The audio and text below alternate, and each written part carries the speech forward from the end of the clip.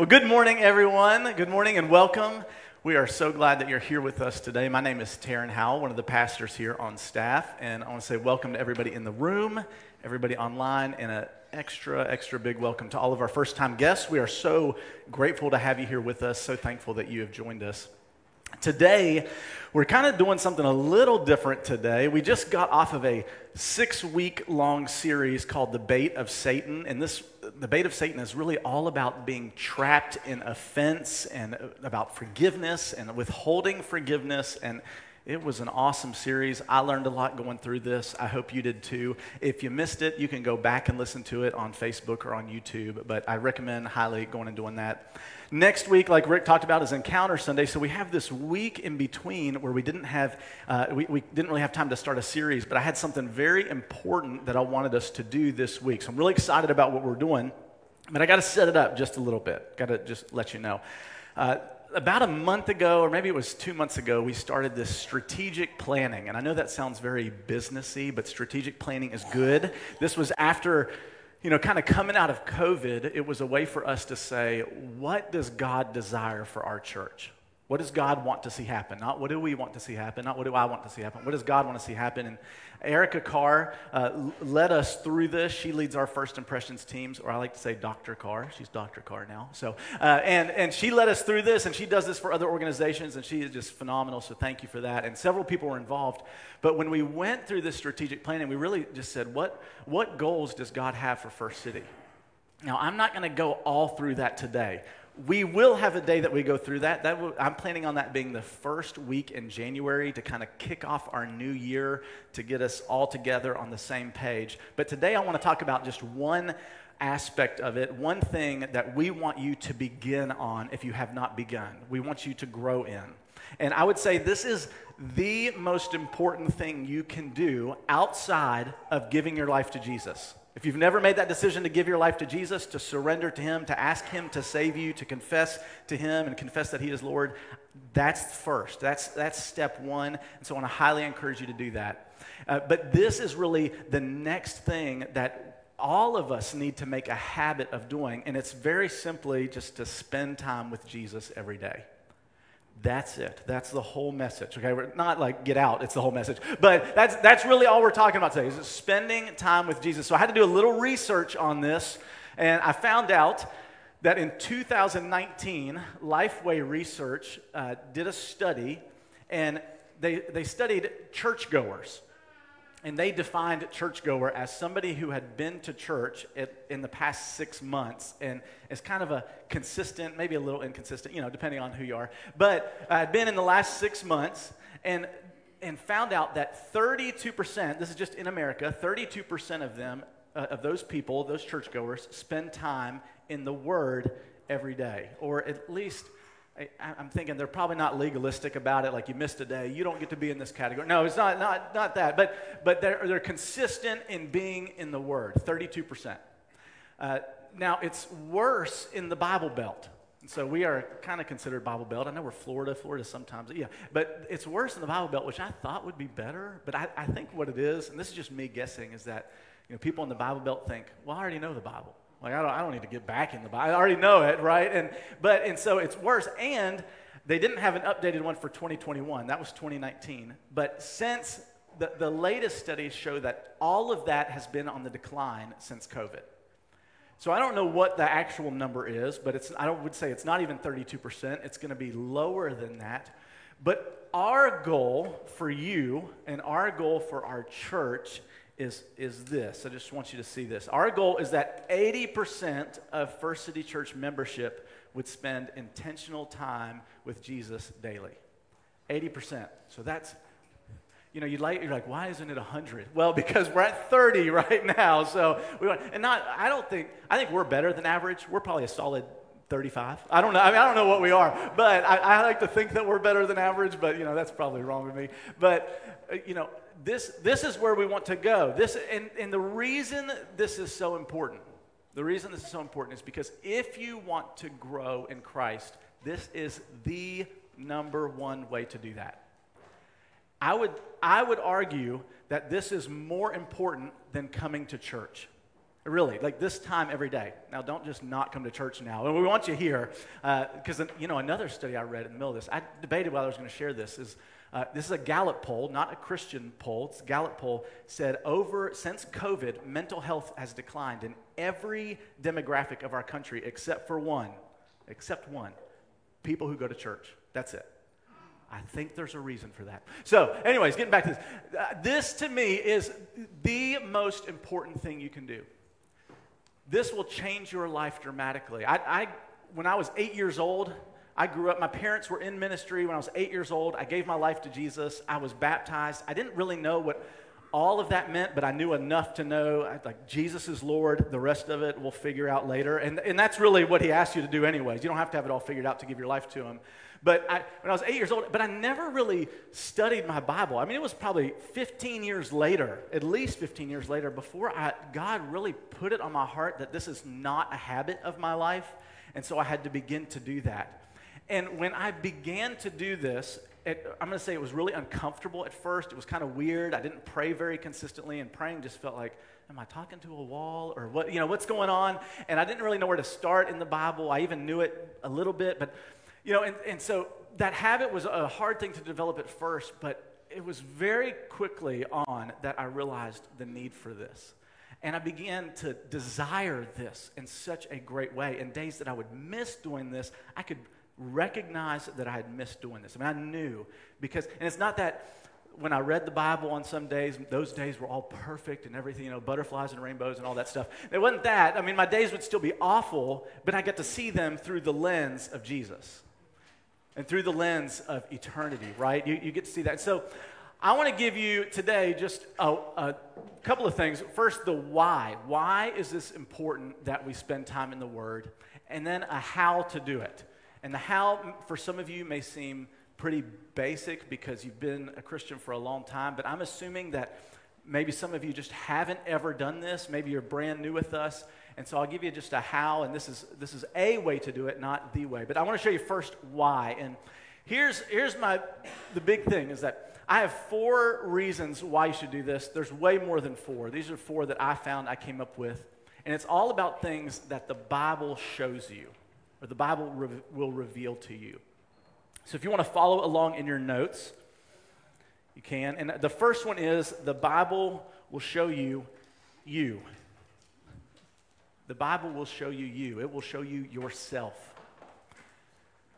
In Hebrews 4:12 through 13, we read, "For the word of God is alive and powerful." There's no other book that's alive and powerful. Alive and powerful. It is sharper than the sharpest two-edged sword, cutting between soul and spirit, between joint and marrow. It exposes our innermost thoughts and desires. Nothing in all creation is hidden from God. Everything is naked and exposed before his eyes, and he is the one to whom we are accountable. It exposes our innermost thoughts and desires. I want you to think about that for a second. It's the word. You can sit down to read your Bible, and there will be things God will use his word to expose things in you that you need to change. And it might even have nothing to do with what you're reading. You're reading about Noah and the ark over here, and you're thinking, like, I got to go repent for something over this way. That has nothing to do with this, but it's because that's what this book does, because it's alive. And you may think, I don't know that I want it to expose my innermost thoughts and desires, because my innermost thoughts are sinful and perverted or sexually immoral, but I just want you to know they are for everyone. Everyone's innermost thoughts a lot of times are very awful, right? And God has a way to bring that out of it and find freedom from that. He'll expose it. And this process can be a painful process at first, but I believe you'll begin to love this process and have a desire for it. This is sanctification. And that's a fancy word, but that's just when you give your life to Jesus at first, you're not perfect then.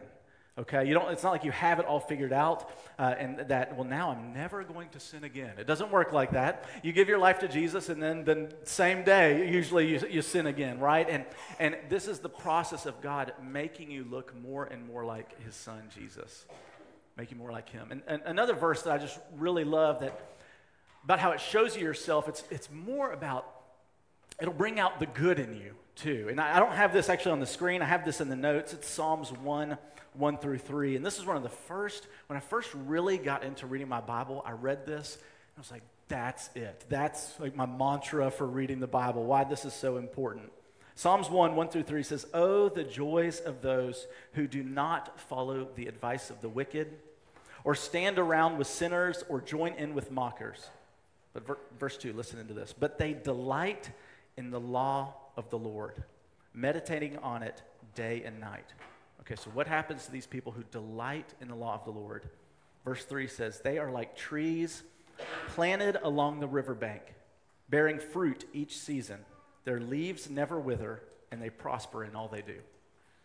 They're like trees planted beside a riverbank. You get this picture, okay, you're delighting in the law of the Lord, meditating on God's word, that you're like a tree beside a river. So it doesn't matter what the season is. It doesn't matter if there's hurricanes or fires or floods or whatever is going on. You are growing, flourishing, prospering. Doesn't matter what the season of our climate, our culture is. And you can think, I would argue right now, our culture is not in a great spot, right? It doesn't matter. You can still flourish by staying grounded and meditating on God's word. And I even love that last line, and they prosper. They prosper in all that they do. And be successful in what you do. Successful in God's eyes, not necessarily successful in the world's eyes. Then you stay grounded in the word of God. Okay, number two. The Bible will show you your path. Now we got to do something. I like to bring something on stage, so I got to do something a little different for this. So if y'all will, can y'all go to the next verse and cut the lights on this for just a second? We did practice this. Okay, this is not. Now I don't want to hear any snoring. Okay, so if I hear. This could be a really good time if somebody went to the bathroom and they walked back in. We could scare them or something. We probably don't need to do that. I'm sorry. That's my immature brain coming out. Okay, so this next verse, I love this verse. Psalm 119, 105. "Your word is a lamp to my feet and a light to my path." Your word is a lamp to my feet and a light to my path. Now, I don't think what they were talking about was this fluorescent LED lamp or something, but I think this gives you the idea of it. My cousins used to go, when they were growing up, they would go spelunking. You know what spelunking is? It's like cave exploring. And my oldest cousin, I remember him telling a story. I didn't get to go because I was younger. I'm still a little bitter about it, but I'll move on. My oldest cousin, he, at one time, I don't really remember what happened, but he's in the cave and he lost his light for some reason. Or like, I think the light went out and he had extra batteries, but he couldn't find the battery. Anyways, and he went into this. I mean, he was terrified. You ever been in a place, I want you to think about it, ever in a place that it's so dark, you can't, I know it's cliche to say you can't see your hand in front of your face, but you literally cannot see your hand in front of your face. And you're in these caves, and you can't see anything. There's not an ounce of light coming in. There's nothing coming in, and so your lamp is really what saves you. And this is the picture we get here, that we are in a world where we are completely surrounded by darkness. If you haven't figured that out yet, you got to just open your eyes, pay attention. We are surrounded by darkness, and God's word, it says, is a lamp to our feet and a light to our path. So we know where to go, we know where to step, so that we can see when danger is ahead and danger is around the corner, and we know where to go and where not to go. I mean, how many times in our lives do we say, "God, I wish you would just tell me what to do, and then I would know, then I could do your will, then I could, whatever, fill in the blank. God, if you would just tell me." And I think God's response is, go to my word. Go to my word. Listen to me. Listen to what I have to say. You want to stay away from danger? Go to my word. Listen, we are hearing more voices right now than I think in the history of time we have more voices speaking into our life right now than ever before.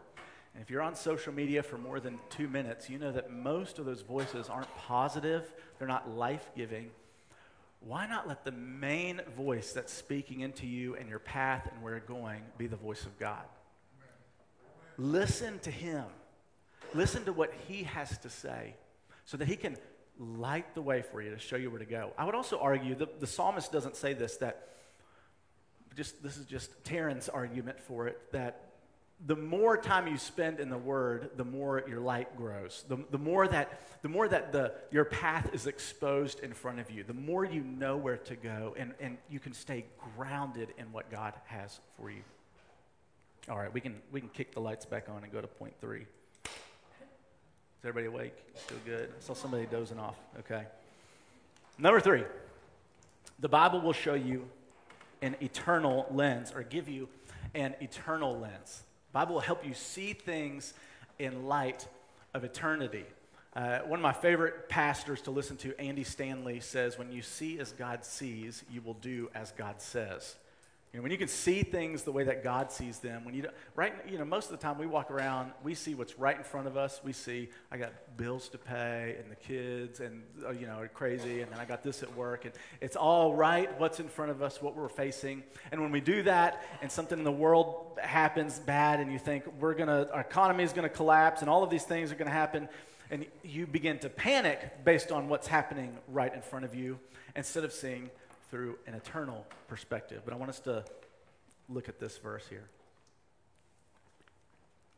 In 2 Corinthians 4:17 and 18, Paul says, "For our present troubles are small and won't last very long." I don't know about you, but sometimes my present troubles don't seem small, okay? Sometimes they seem pretty big.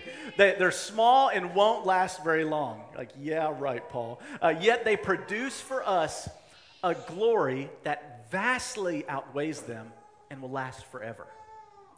So we don't look at the troubles we can see now. Rather, we fix our gaze on things that cannot be seen. This is so good. This is so good. For the things we see now will soon be gone, but the things we cannot see will last forever. Paul is trying to get us to see eternity here. We're so focused on what's right in front of us. And the more time you spend in the Word, the more time you will see as God sees. The more time you spend in prayer, the more you'll be able to see as God sees. You'll see the world around you differently. Chaos and tribulation and suffering, they're gonna happen. You can't help it. But you can see it through the eyes of God when you spend that time with Him. We had about 13 years ago, may have been closer to 12, I think 13 years ago though, my wife and I had a flood that came to our house. Like, we had a flood in our house, and the water only came up, we were living in Atlanta at that time, the water only came up like 6 inches was the highest spot. And I got up and I thought, well, 6 inches isn't that bad. I'll get a mop out or something. I didn't know at all. But 6 inches means you have to get rid of all your furniture because there's potential sewage coming in and mold and all this stuff. I didn't understand this. I had talked to several water restoration. Anyways, I had to get rid of all our furniture. We had to cut out the drywall in our house, everywhere in our house up to 2 feet, because you have to go 1.5 feet above where water was to make sure that mold, because mold will grow up into it. If you're a construction person, you can verify this or tell me I'm a liar. I don't know. But this is what we were told. This is what we did. But I remember this flood coming in. We had just recently, like in that year, became foster parents for the first time.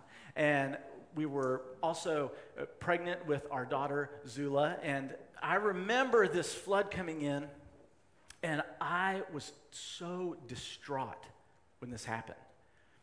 I remember I was so distraught. And part of my problem at this time is I would say I wasn't really grounded in the Word the way that I should be. And I remember a very specific prayer. I remember where I was standing. You know, sometimes you look back in your prayers, you're like, what was I thinking? Like, what? And I'm confessing my sin here. But I was like, God, what are you doing?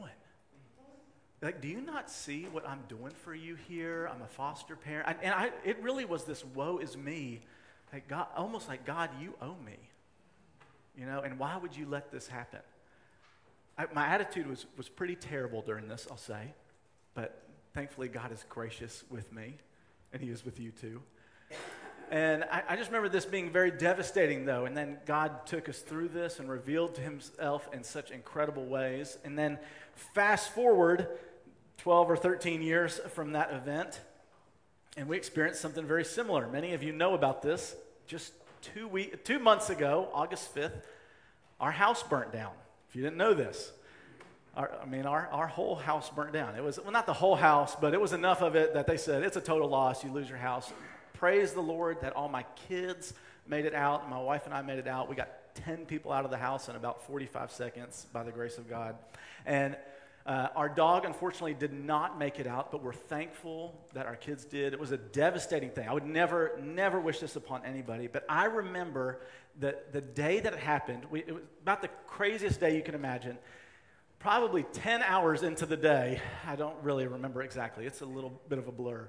But my wife and I were talking. Somebody had taken the kids to help so we could get some stuff done. My wife and I were talking, and we talked about the flood from our house from 13 years ago, and we kind of brought that up. And we said, aren't you so excited to see what God is going to do through this? I pray that he is glorified through this. And I promise you, I don't say this to bring any glory to myself, because that's only by God's grace that we're even able to say that. But we had such incredible peace through this.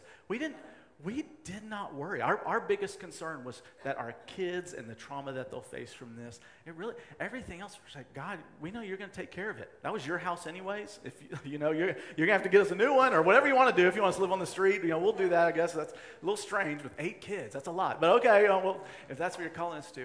And there's this incredible amount of peace from God that we had.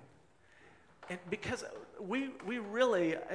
And not that we did perfect through this, we really messed up still, but we really, for the most part, could see this, that, okay, God is doing something. I don't know exactly what it is, but he's working. And so I'm just going to sit back and keep praying and let him work. And God showed out in an incredible way through help and support, and we're in a new house now that fits our family much better. We've been blown away by what God has done. And just what he's brought us through. And we're thankful that he gave us this peace in this time. But to see things like this, you have to be grounded in God. And I would say it's a consistent going back to God to know that when trouble does happen, when chaos does happen, all right, God, this just happened. I know you're going to take care of it. So I'm excited to see what you're going to do. So, okay, last thing. And then I'm going to say this is by far the most important. Above everything else is the Bible will show you Jesus. You've got to land on Jesus, right? It's got to be Jesus. But the Bible will show you Jesus. Philippians 3, 7, and 8. I love what Paul says here. Paul had just finished talking about, he's like, I used to think all of these things in my life were really valuable. It's like I used to think really talking about his education, the way he lived his life, and he had all these things. I used to think they were really valuable. And then he goes into this, and he says, but whatever word gains to me, those things valuable, not gains at the gym or something, but whatever word gains to me, I now consider loss for the sake of Christ. What is more, I consider everything a loss because of the surpassing worth of knowing Christ Jesus, my Lord, for whose sake I have lost all things. I consider them garbage that I may gain Christ. Everything in my life that I thought was valuable is garbage when I line it up with Christ.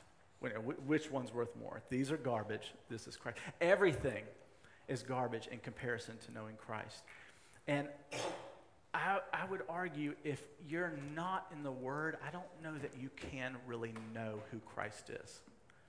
I don't know that you can really know who Jesus is without reading his word and letting God reveal that to you. And really, the whole Bible is about Jesus. The whole Bible. Jesus has this moment in Luke 24. In Luke 24, where he's on the road to Emmaus. This is after Jesus has died.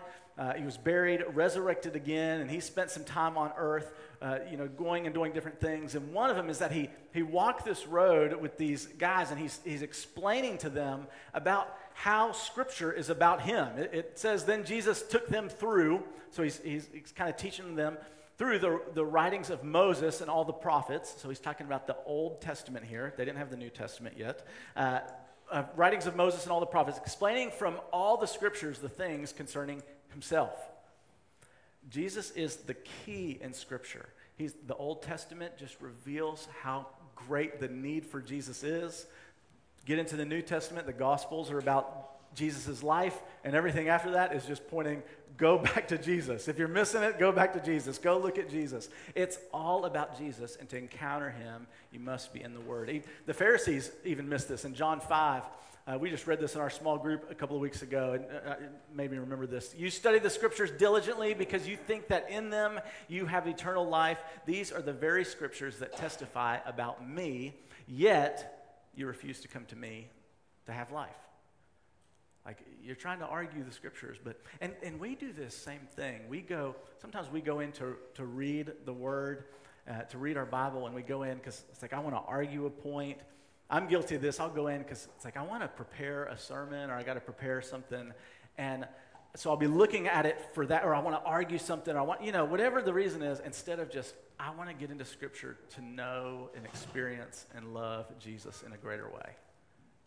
And that should be our mindset in going into it.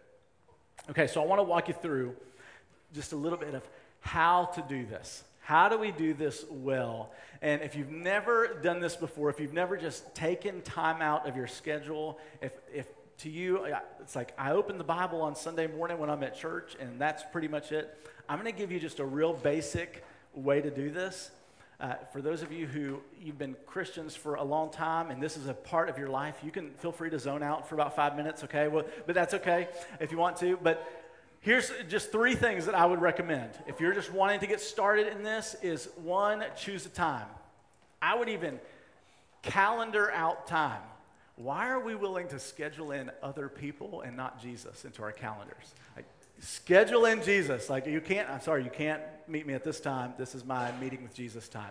I know that sounds a little goofy, but sometimes we have to do this with our schedules. Our schedules are crazy. Calendar out that time. Choose a time. I would try to make it a consistent time. And I know this is difficult because life is crazy. I get it. My time that I found that works well for me, at least most of the days, is I have kids that, first set of kids get on the bus at 6:20.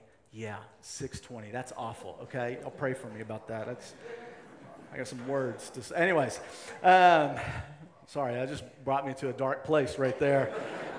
Whew. 6:20 a.m., yeah. And then my next kids, I take them, because they go to school really close to here, I take them to school, but I leave about 7:30. So 6:20 to 7:30, I use about 30 minutes of that time getting ready. I'll make breakfast for the kids and myself or something. But then about 6:30 to 7, that's my time right there. That's Jesus' time right there. That's the time that I try to schedule. And listen, sometimes it's like, all right, things are running late, and I got 5 minutes. I got 5 minutes to do it then. And don't be legalistic with it, but try to be consistent in it. Choose a time, and then choose a place.